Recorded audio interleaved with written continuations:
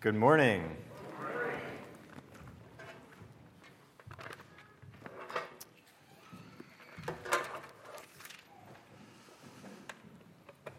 Last week, we were praying for the people who are picking up after Harvey and who are still picking up after Harvey. This week, as we speak, Irma is chewing up the Keys, heading into the mainland.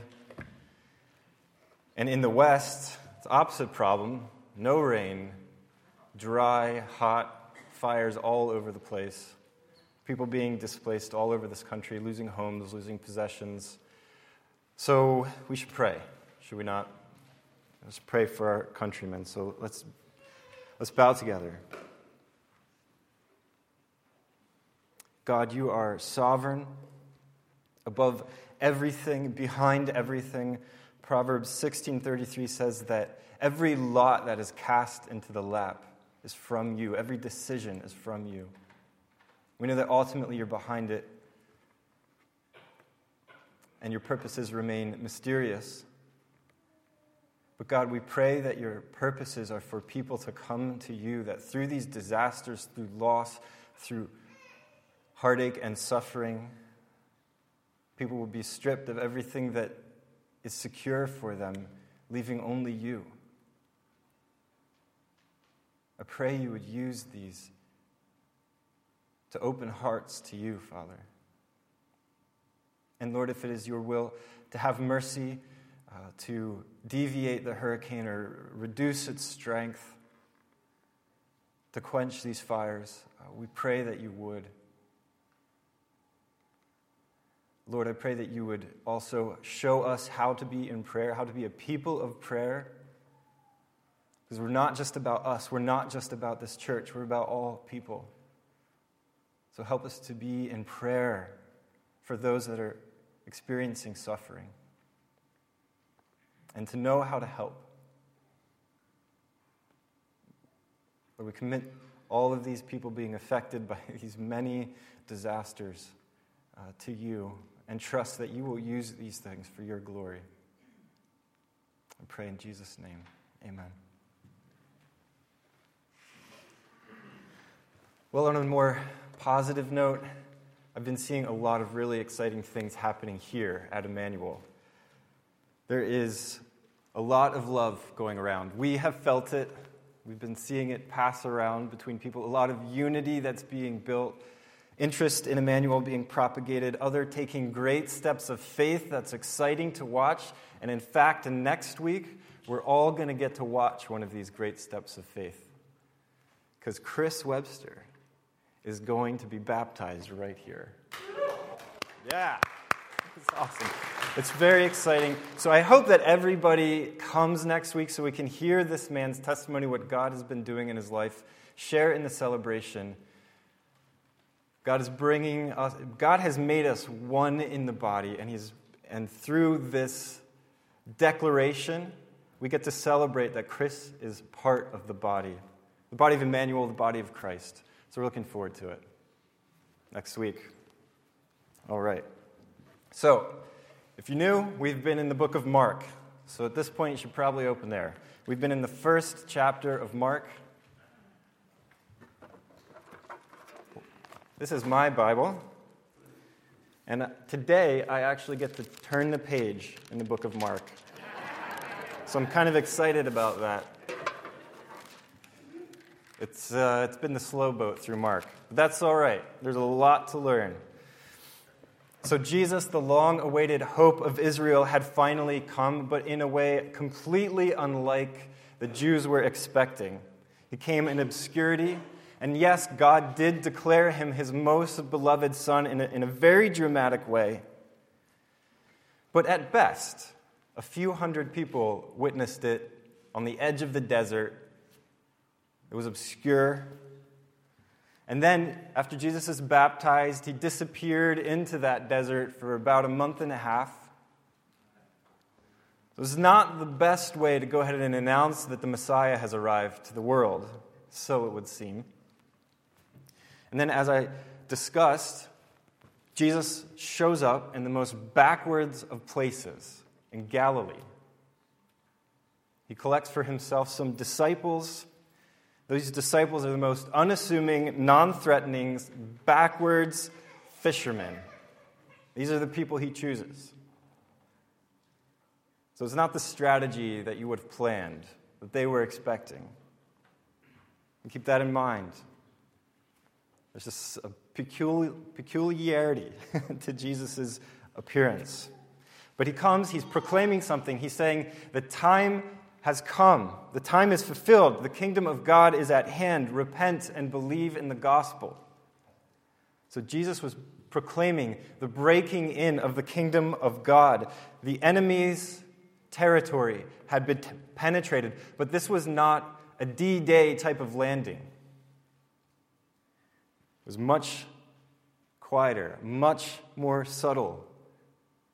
The beachhead was not Normandy.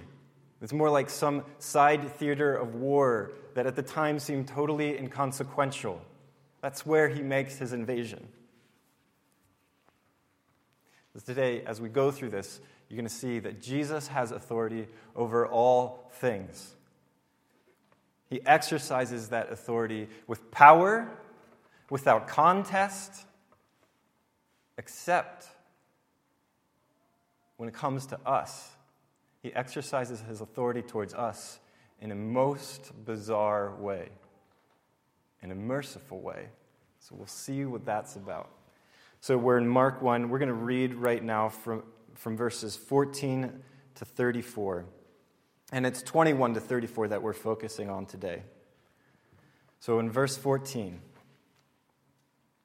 Now, after John was arrested, Jesus came into Galilee proclaiming the gospel of God and saying, the time is fulfilled, the kingdom of God is at hand. Repent and believe in the gospel. Passing alongside the Sea of Galilee, he saw Simon and Andrew, the brother of Simon, casting a net into the sea, for they were fishermen. And Jesus said to them, follow me, and I will make you become fishers of men. And immediately they left their nets and followed him. And going on a little farther, he saw James the son of Zebedee and John his brother, who were in their boat mending the nets. And immediately he called them, and they left their father Zebedee in the boat with the hired servants and followed him. And they went into Capernaum, and immediately on the Sabbath he entered the synagogue and was teaching. And they were astonished at his teaching, for he taught as one who had authority and not as the scribes. And immediately there was in their synagogue a man with an unclean spirit, and he cried out, what have you to do with us, Jesus of Nazareth? Have you come to destroy us? I know who you are, the Holy One of God.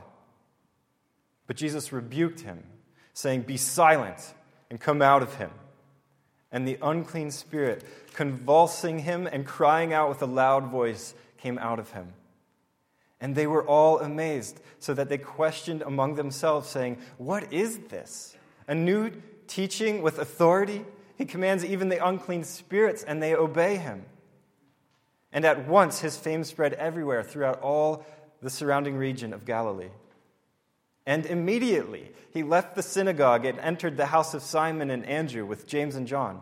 Now Simon's mother-in-law lay ill with a fever, and immediately they told him about her.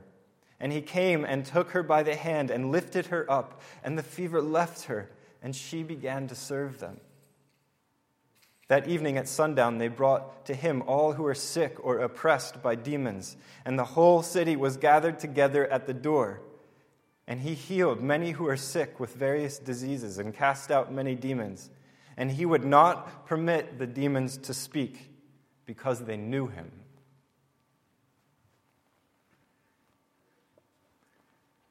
You get this urgency that we've been talking about in these passages again and again, immediately, and then right into the next thing. So there is this urgency flowing throughout this passage or throughout this book.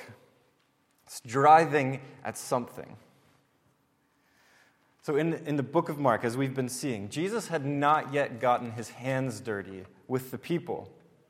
He had been proclaiming a message. Yes, he has appointed disciples, but there is little interaction so far between him and the public. But in this passage, you see Jesus diving into the fray and teaching the people with great authority, casting out demons and healing. He's in the thick of it. He's with the common and ordinary man. So his ministry has taken a turn. In verse 21, his disciples are with him. He's just appointed them. They're going with him into Capernaum. And Friday night rolls around. Friday night is the beginning of the Jewish Sabbath. So he goes there and he teaches. Now, I don't know if this sounds strange to you. It sounds strange to me a little bit, that Jesus shows up, a totally unknown person, and begins teaching. Imagine if somebody walked into this room and they walked up here and they began preaching. It'd be unheard of, right? And we might try to tackle him. I would. I think it'd be my duty at that point to tackle that guy. But Jesus shows up and he's preaching. So the Jewish synagogue was a little bit different than the way that our churches are set up. They were more of a meeting house. So there would be a religious leader who was in charge of the synagogue, who was taking care of the facilities, perhaps lining up teachers, but not always, because the primary teachers in the synagogue were the laity, the common people. And so whoever was designated, whoever felt that they had something to bring that week would get up and preach. Now what they would do is they would go to the Old Testament, the Tanakh, and preach from there, or from the law, the Torah, the first 5 books, and preach on that. But it wasn't like they were doing what I'm doing today. They weren't really expositing the word. What they were doing is going to accepted Jewish teaching and talking about the way that Jewish tradition interprets those passages. So it was sort of like preaching regurgitated sermons. So that's what the laity were kind of doing, more often than not. But the scribes would kind of roll around Judea and Galilee, and when they showed up, they would most likely be preaching in the synagogue because they were the scribes.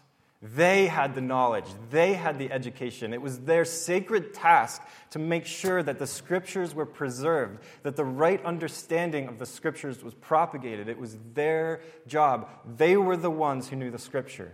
They were so renowned in Judea and Galilee that they had great followings. They were kind of like celebrities in the Judean world. So they would get the best seats wherever they went. People, when they were walking down the streets, people would get out of the way and defer to the scribes passing by like they were some great figure. And they had these followings. It wasn't just disciples. It was kind of like groupies. You know, they'd all have their scribe that they liked the best. It's kind of funny for us to think about that in a religious context. But it was a religious nation. Very religious. So they were the celebrities. Well, anyway, Jesus gets up in this obscure place in Galilee, in Capernaum, in a synagogue. It's of relatively little importance. And he begins preaching.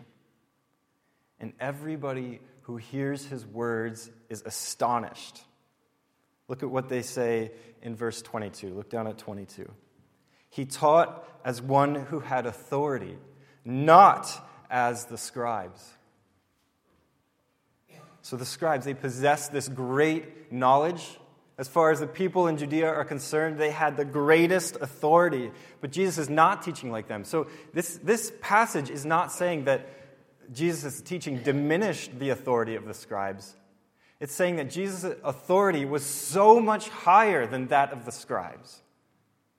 It was something beyond, something unseen before. Remember, the Jews had not heard the voice of God for 430 years. 430 years. Do you remember? That's 1587, 430 years ago from us. That's a long time. So Jesus is speaking with this authority. When they hear that, when they say that, they mean not even like one of the prophets of old, but like something new. These are like the words of God. It's as if this man is speaking the very words of God.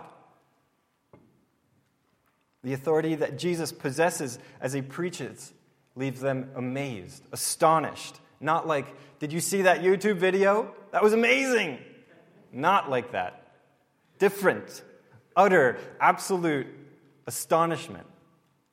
So I was thinking, was there a time in my life where I felt this? And for some reason, this story came to my mind. Meg and I and another couple were doing some backcountry camping in Assateague, Maryland. It's an island really close to Virginia. And so we hiked way out, set up our tents in the sand. We're the highest points, tents. And we have our fun day and we go to sleep. In the middle of the night, we awake to some tremendous thunder. I mean, scary, shake you in your sleeping bag thunder, and you immediately think, we're the highest point on this beach. We're toast. Because you could also see the flashing through the tent. So we all get out, every one of us wakes up afraid, gets out of our tents, and we see this storm rolling on us. And it's so dark except with the flashing of the lightning, and the clouds are being illuminated with the lightning, and it's flashing. You can literally see it striking the water coming towards you. It's scary, right? But then all of a sudden, it just seems to split. And some goes over the bay, and some goes over the ocean, and we're just amazed, watching it striking on both sides of us, still hearing the thunder booming. It was astonishing. So it was absolutely beautiful at the same time. You know, powerful and scary and beautiful and astonishing. It's stunning. It's obviously it's a moment I remember. It was powerful, and it took a while to go to sleep after that. It was like an adrenaline shot. So that's the kind of astonishment we're talking about when Jesus preaches. It's not, oh, that's cool, that's amazing. It's like you've just been rattled by a storm that you thought could take your life. Not that they were fearing for their lives hearing Jesus talk, but that kind of power, that kind of beauty, authority, unparalleled. So they were amazed in a way that they had never experienced before. It was something new, not like a prophet. Jesus did not say, "Thus says the Lord." No, he spoke with self-authenticating authority as if he was the Lord. Bizarre. So this means that Jesus, well, remember what John 1 says about Jesus, that Jesus is the Word of God. In the beginning was the Word, and the Word was with us, and the Word was among us. Jesus is the Word of God. The Word became flesh and walked among us. So the Word of God, all that was spoken by God, all that we find in the Bible, all the Word that holds the universe together is personified in the man of Jesus. It's a bizarre thought that words spoken become a man, or are a man, and have been this God-man for all eternity.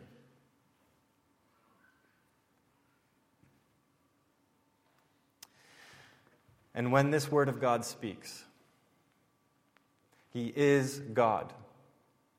And so what He says are literally the words of God. The Word of God speaking the words of God. Jesus' words do something unique. Not only do they astonish the people in a way unparalleled, with an authority so great, but it shines light into the darkness. And so look at what happens in verse 23. As Jesus has spoken. And immediately there was in their synagogue a man with an unclean spirit. And he cries out, "What have you to do with us, Jesus of Nazareth?" So Jesus spoke and immediately polarizes the light from the darkness in that synagogue. And this man with the unclean spirit is exposed. So he shows up, this guy who's demonically possessed, For us, I think in our day, that's a little bit hard to understand, and we're pretty skeptical about it. But just know that Jesus, the ultimate authority, and all the people in the synagogue are acting as if there is a demon inside of this man. So they believe it. So we need to keep an open mind about this. We cannot take our American 21st century skeptical perceptions and impose them on a first century Jewish reality. We have to keep an open mind about it. While at the same time, we need to be aware of our cultural situation. So it's our position to be skeptical about these sorts of things. So what we do is we ignore the realities of this demonic realm. But we can't. The wiles of Satan, these demonic forces, are exactly what the Bible teaches. They exist and they are real. And in a society like ours, we're prone to ignore it. We're prone to laugh it off. We're prone to just relegate it to the closet with our skepticism. But Satan's influence is real. On the other hand, we could get too crazy. Do you remember the Salem witch trials? Too crazy. They gave way too much authority to Satan, way too little to the word of Christ. So there's a line that we have to walk. Not giving too much authority and too much fear to the demonic realm, and not ignoring it. They are real. They exert an influential force over people. Maybe even people here, people we know perhaps. They're real. And yet we do not need to be afraid of it, for the word of Christ is powerful. It's supreme. It's over and above in authority. So this man, with his unclean spirit, he makes a scene in the synagogue. He's shouting. Everybody's attention is drawn to him. The unclean spirit has so much authority over this man that he speaks through the man. The demon is speaking through the man. That is authority over a person. If I can somehow speak through you, I have authority over you. But I can't. But a demon in this situation is doing it. It shouts, "What have you to do with us, Jesus of Nazareth? Have you come to destroy us? I know who you are, the Holy One of God." So when you compare that language that the demon is using, when you compare that with other places in the Bible where that sort of language is used, you learn something about the way in which the demon is saying it, the sort of demeanor the demon has. It produces in this demon some mixture of fear and defiance, because the very presence of Christ is a threat to him. Because in the last days, the Messiah would come, right? And Jesus is going around saying that the end is here. The time is fulfilled. The kingdom of God is at hand. These are the last days. That's what Jesus has been proclaiming. And more pertinent for the demon, in the last days, the demonic forces are supposed to be eradicated. So this demon is scared. He's trembling in the face of Jesus. But defiant, the demon remains. There is this idea in the Jewish world, at the time especially, that if you say a spirit's exact name, exactly right, you can gain mastery over it. There are actually some denominations today that still are believing that. So if you say the demon's name or the spirit's name exactly right, you can gain mastery over it. So that's why the demon is saying, "Jesus of Nazareth, the Holy One of God." He is defiantly, somehow, deludedly trying to gain mastery over Jesus. But the demon is a fool. Stands no chance. With a word, the demon must obey. And here we see the authority of Jesus on display in an unparalleled way.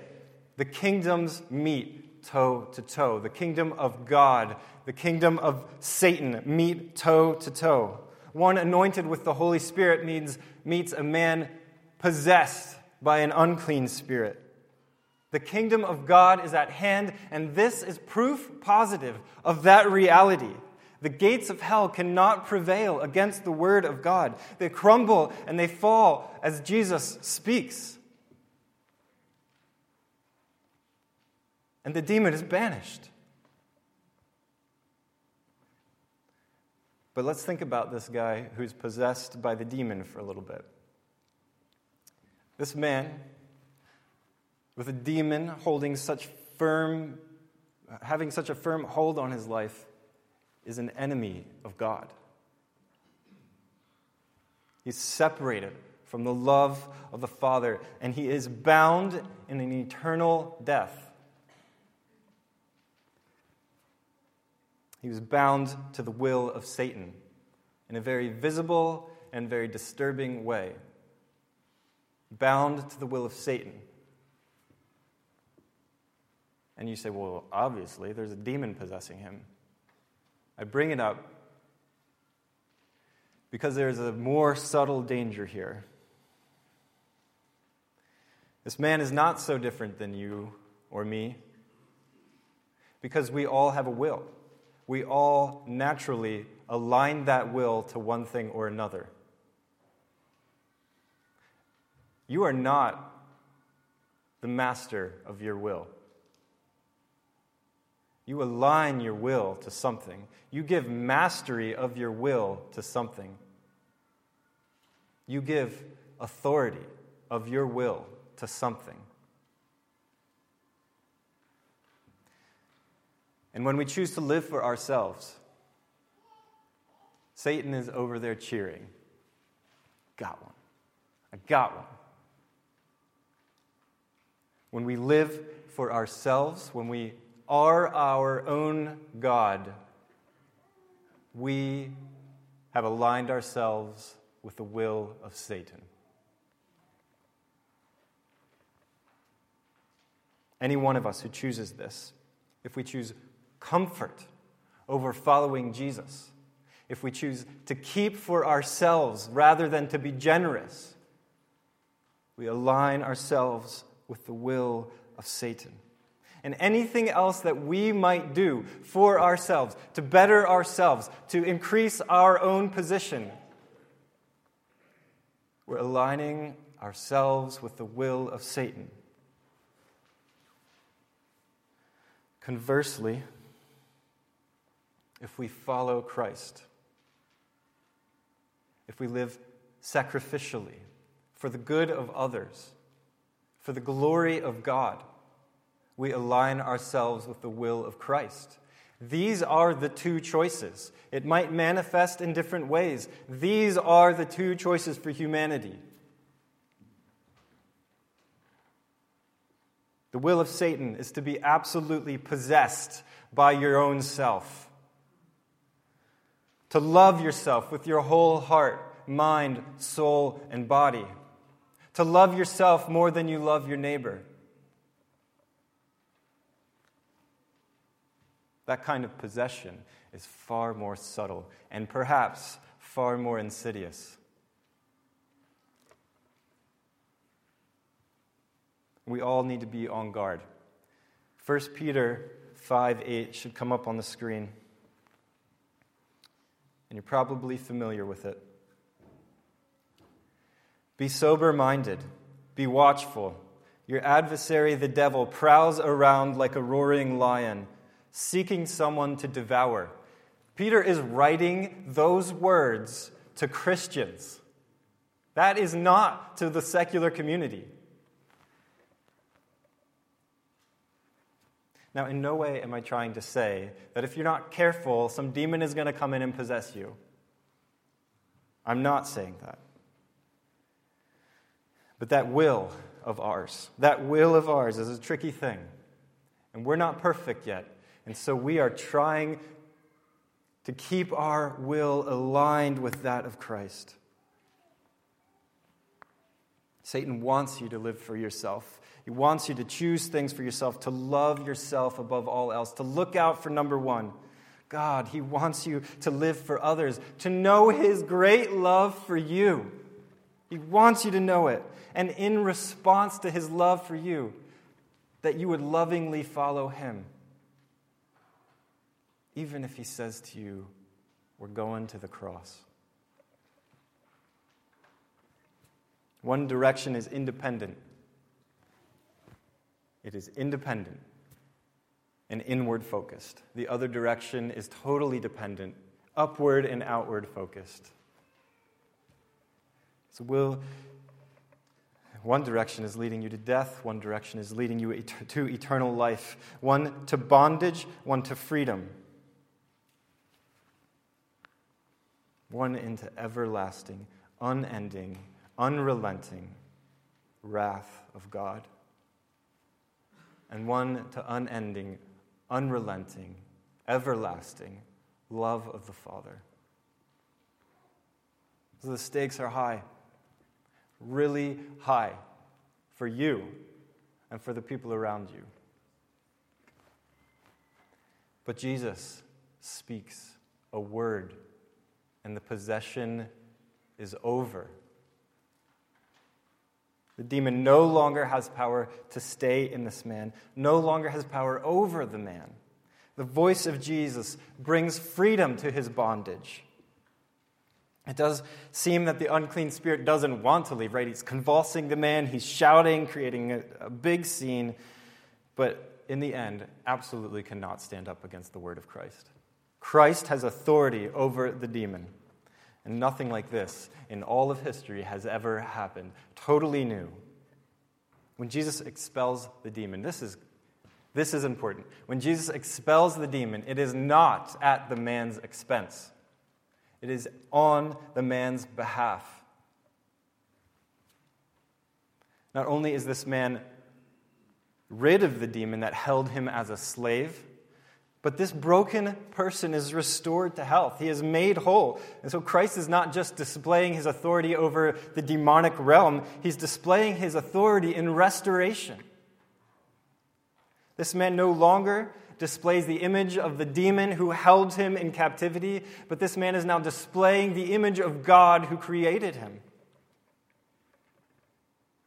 Jesus breaks into his prison and opens the door, breaks the bonds that held this man captive.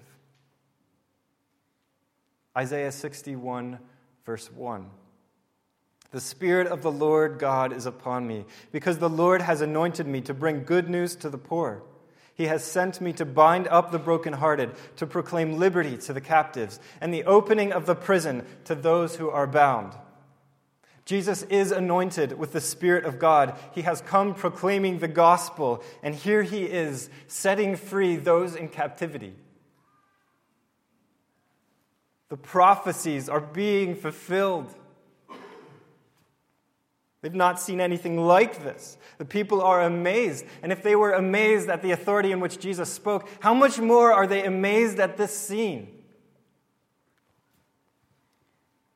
They just saw this strange man show up and preach with such authority that they are astonished in a way that they have never been.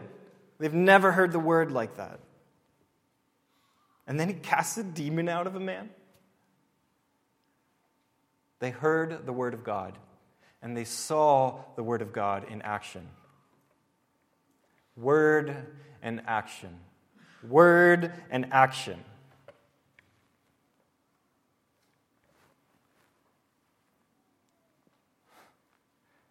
There's something marvelous in this passage. Jesus teaching with great authority that amazed the people. But Mark doesn't give us a shred of what he's teaching. Why? Would you not like to be amazed by the words that Jesus is teaching? Why don't we hear that? There is a reason. It's an awesome reason. The person of Jesus is infinitely more important than the subject of his teaching. If we want the gospel, we have to look at the person of Jesus. If we want to be free from that which enslaves us, we have to look at the person of Jesus. If we want to understand what Jesus is saying, we have to look at his person. He is a person. Like you are a person. Like I am a person. He's a person. People are for relationships. It's Jesus alone, the person of Jesus alone, that frees a person. You can read all of these words. You can memorize them, you can study them, you can learn them in Greek, you can teach them to others, and completely miss the person of Jesus. He's not an idea. Jesus is not merely a moral standard. He is not a theological allegiance. We cannot objectify him. He's a person that offers himself to us. He's a person that lives with such love that he died for us on the cross so that we could have a relationship with him. The focus of our passage is not the subject of Jesus' teaching. The focus of our passage is the person of Jesus. And Jesus doesn't come demanding that you meet requirements. He didn't ask this demon-possessed man if he was an alcoholic or if he has some prison sentence or if he's a dispensationalist. He doesn't care.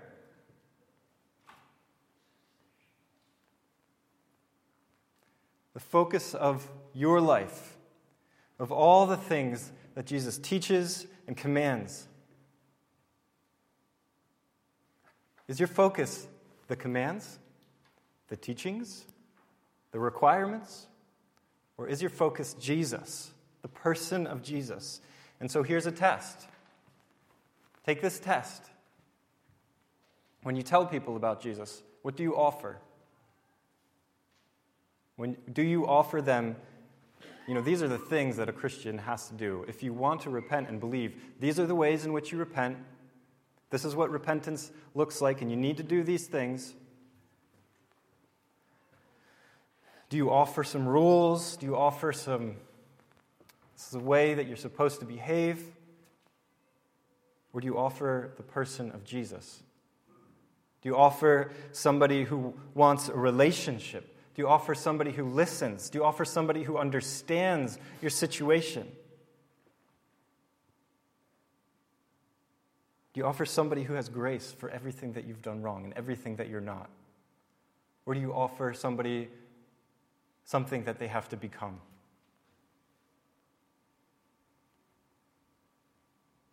Mark shows us Jesus. Jesus, who lives as a man and who is truly and fully God. It's amazing.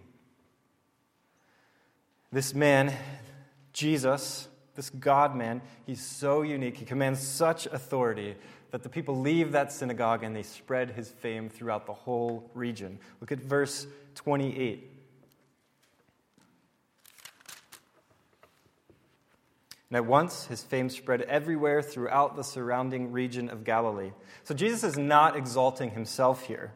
People are just so amazed by him, what just happened, this miracle, that they're running around Galilee telling everybody they know about what has just happened. This is no ordinary man. Let's keep reading verses 29 and 30. And immediately he left the synagogue and entered the house of Simon and Andrew with James and John. Now Simon's mother-in-law lay ill with a fever, and immediately they told him about her. And he came and took her by the hand and lifted her up, and the fever left her, and she began to serve them. So they retreat to Simon Peter and Andrew's house, and there is Simon's mother-in-law laying sick with a fever. You can imagine the scene, right? Simon Peter and Andrew, they get home, finding Simon's mother-in-law in bed, sick, and they just seen Jesus do some amazing things. They know that he is a powerful man, so they get him. They hope he can do something. And he walks into her room, and he looks upon her, probably a sweaty mess. He offers his hand and raises her up, and she is healed. Of all of Jesus' miracles, this probably has to be one of the most minor. Right? It's simple, there's few observers, and it's a fever, a relatively minor condition when you compare it to leprosy or paralysis or blindness or any of these other things. So why is this relatively minor healing here?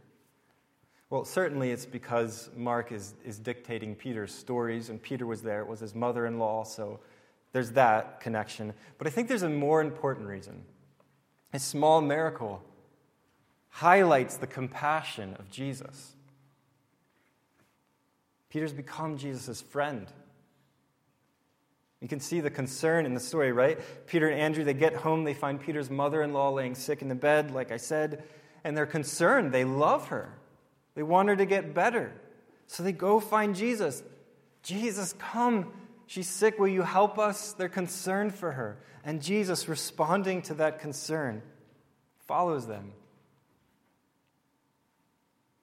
He heals her in the most tender and gentle way.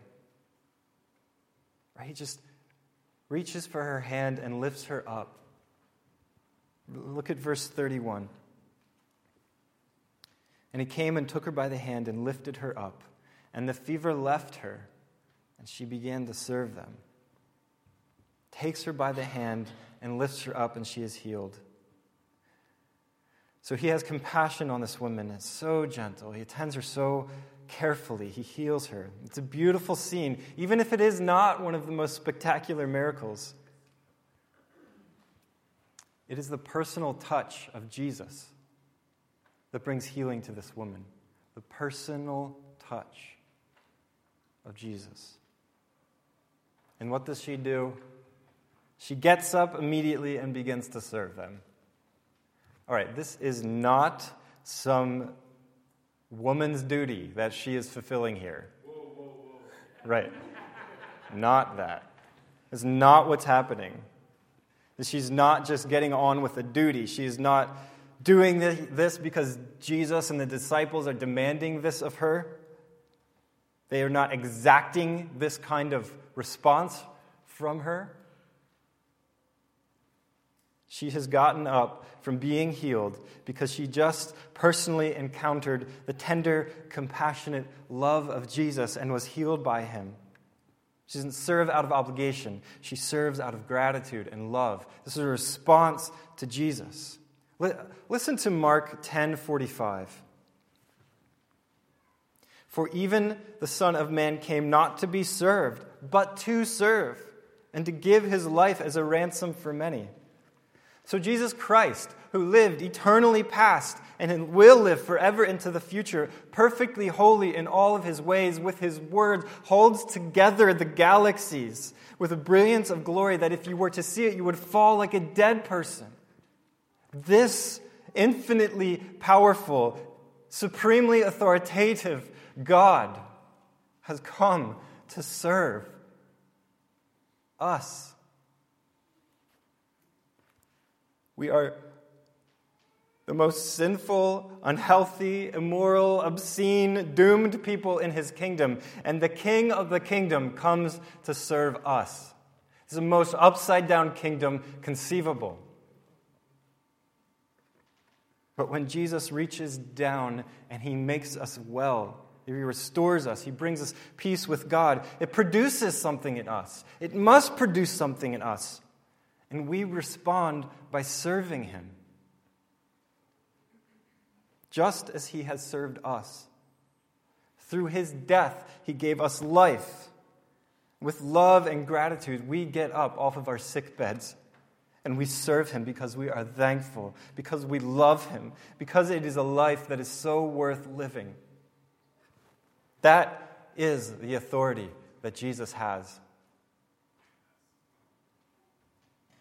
We've seen that Jesus has authority over Scripture, his authority over the spiritual realm, his authority to reconcile man, and his authority over sickness in the physical realm. But does not Jesus have some authority over us?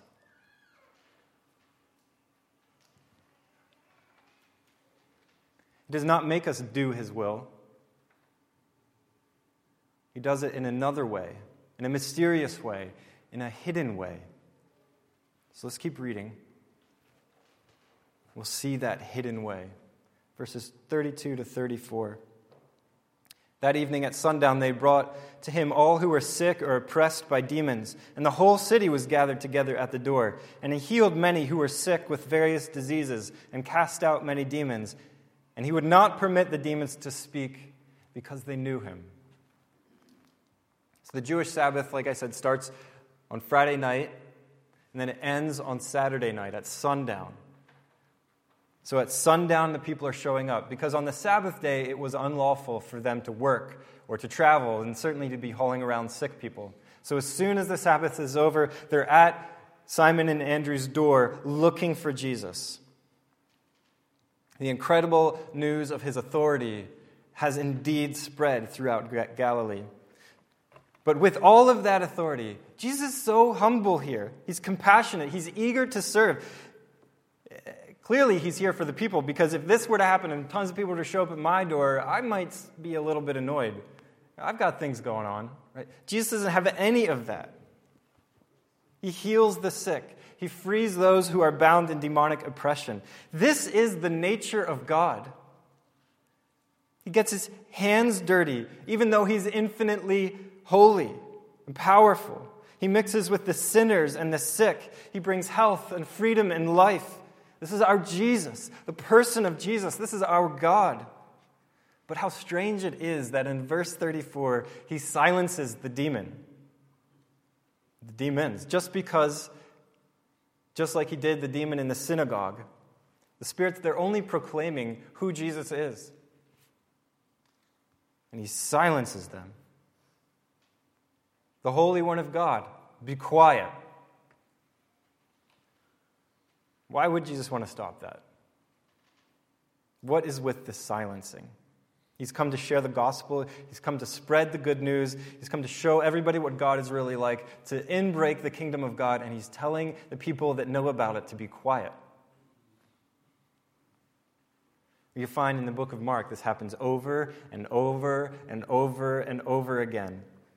He commands the demons to be quiet. He commands people that have experienced miracles and realize he's the Son of God. He commands them to be quiet.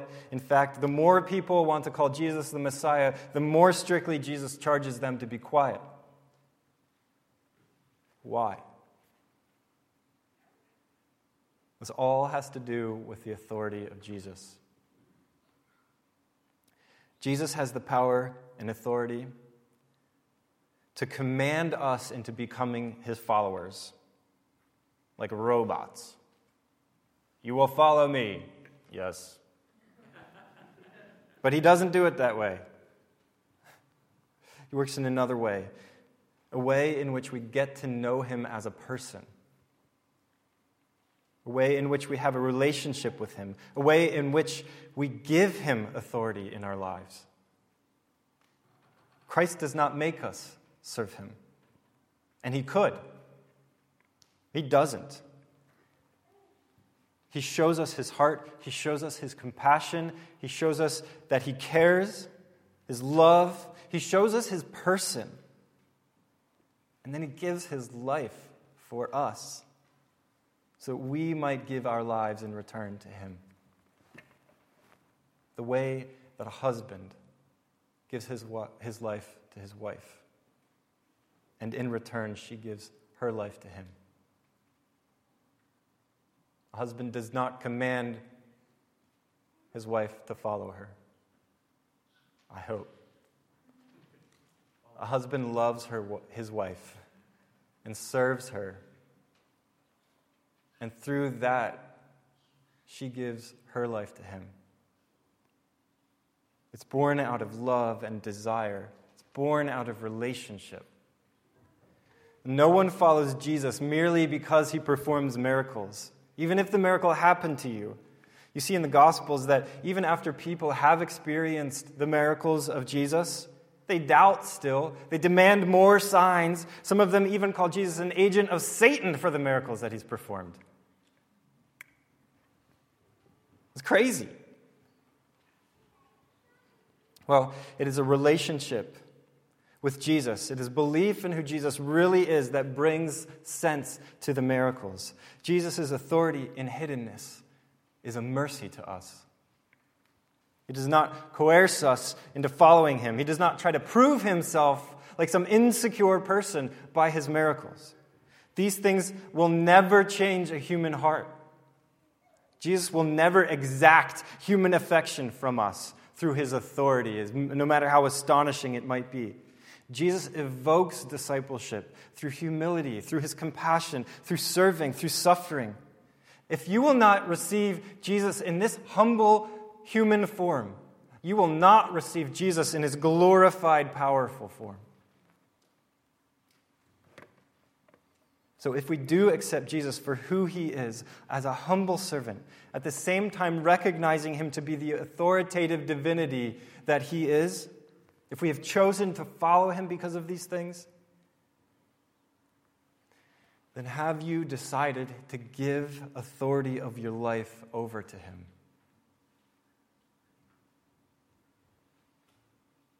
But what does that mean? What does it mean to give Christ the authority of your life? Now, I recently came across a clip from Francis Chan that really helps to illustrate this. So imagine I tell one of my daughters, go clean your room. And she's happy about it and runs upstairs to clean her room. Well, some time passes and I go up there and I find her in a room and the room is a disaster. I say, what were you doing? And she has a big smile on her face and she says, oh, Dad, I memorized what you told me. You told me to clean my room. I said, yeah, but your room's a disaster. Oh, Dad, it's good. I've studied all about what it means to clean my room. I'm going to have some friends over later, Dad, and we're going to talk about what it means to clean our room. Dad, I can even tell you that phrase in Greek. That's insane. That is insane. I didn't want her to study, to memorize, to learn it in Greek. I wanted her to clean a room. So when Jesus says something like, go and make disciples, it means go and make disciples. Actually, go out and do it. How many of us are actively making disciples? How many of us have done studies on what it means to make disciples? All right. So who is fostering relationships right now that are bringing people closer to Christ? If we believe that Jesus has authority, we have to give him that authority over our lives.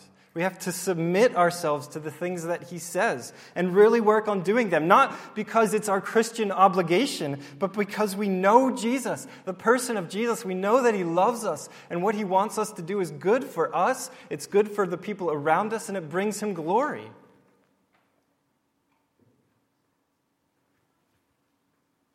He has things to say about your life. Do you listen to them? Or do you shrug them off? There's younger people. They'll do the discipling. Oh, I don't know anybody in the area. I'm not even worried about it.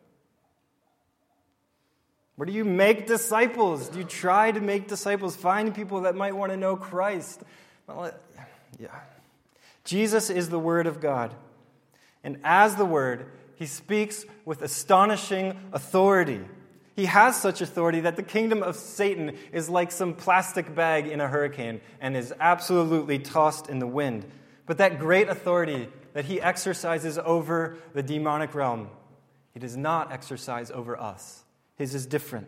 It's more of a gentle breeze of serving, of caring, of sacrifice, that we might know him and love him, that we might follow him, that we might give him our lives as he has given us his life. He has broken through our prison. He has smashed our chains that bind us.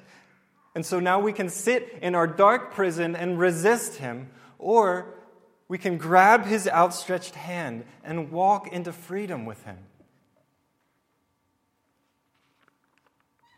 So have you given Jesus authority over your life?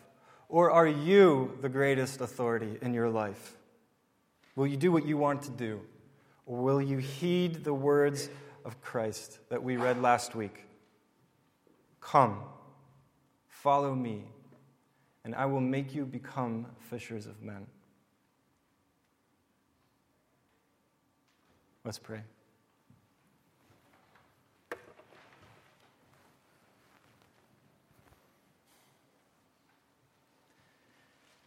Jesus, you are the greatest authority. You have ultimate authority over all things. With a word, this hurricane could dissolve. With a word, you could end our lives. And yet soothingly and lovingly, gently, you speak to us. God, I pray that you would help us to hear, to listen, to respond, to give you authority over our lives. We are yours. With great price, you purchased us. I pray that every one of us would weigh in their own hearts who has authority. And we would give to you our whole hearts. I pray these things in Christ's name. Amen.